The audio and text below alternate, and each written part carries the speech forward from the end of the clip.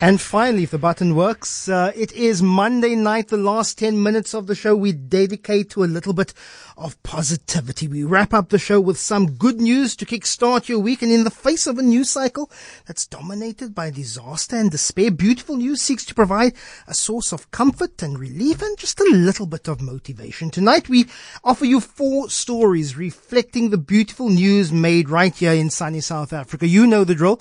We offer you these 4 stories and you get to decide who is then to be featured in our Beautiful News interview this Wednesday. From stories about being left in the dumps, this designer upcycled her way out, to a kite maker who is elevating mental health awareness. There's also the dancer risking her body to fly, and of course, unearthing tenacity on a tree farm. But first up, do you ever think about your garbage once it's been thrown away? Liesl Nodia does, because our everyday waste is what pulled her out of her dumps. When a business deal went awry, Nodia lost everything: her house, her car, and most of her possessions. And with 2 children to feed and no way to support them, she had to come up with a sustainable solution. So Liesl started at the end, using a creative streak to give new life to items that had seemingly run their course. An item's second life can be more significant and interesting than the first. My name is Liesl Nodia and I'm the founder of Lily Lumpa. Lily Lumpa is a testament of my creativity and resourcefulness. We were literally on the dump when we lost everything. I looked to my environment and I saw the possibilities. I taught myself to design these items. The most difficult thing about teaching myself was sketching. I think the waste word has a negative connotation. You see waste, I see a possible lamp. This venture has definitely changed my view on sustainability. It's made me more aware of my daily action. I think upcycling has an environmental benefit. I want people to see the beauty in waste. You can't tell a depressed person to go fly a kite, but that's exactly what Bobby Gathu does, because he's experienced the benefits of it. He dealt with my brother from having schizophrenia. Let's start that again. He dealt with his brother having schizophrenia by making kites as a form of escape. Now the award-winning kite enthusiast is passing on his skills and teaching others to turn to the skies and to uplift themselves. When you're feeling low, it's always good to get out and fly a kite. My name is Bobby Gathu and I'm a kite enthusiast.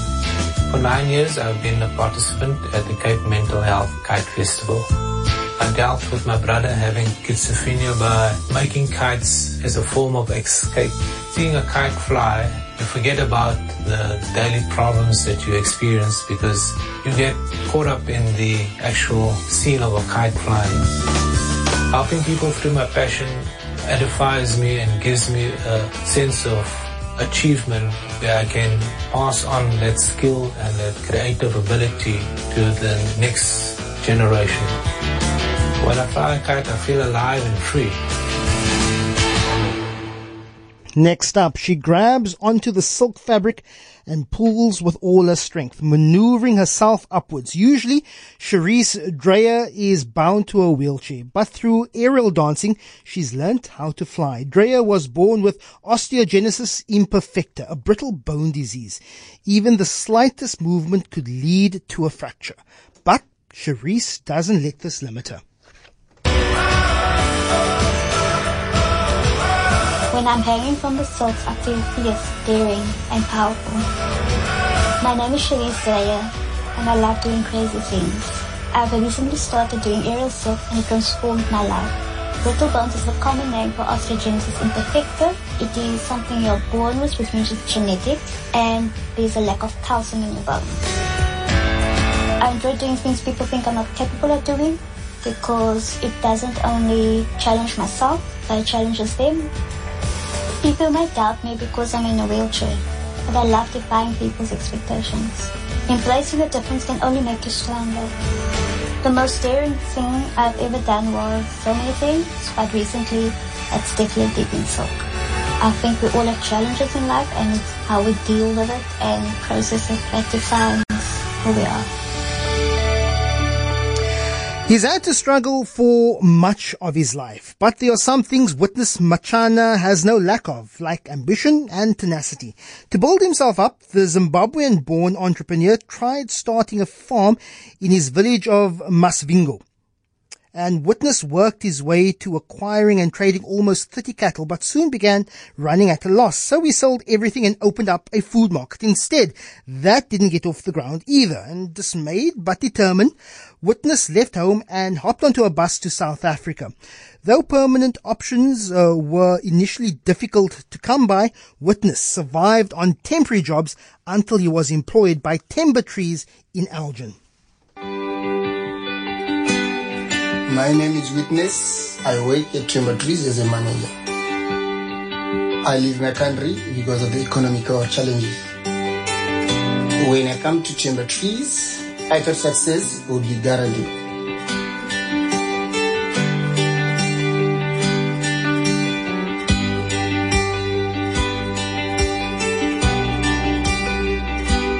I studied many agriculture books and taught myself to have more knowledge about trees.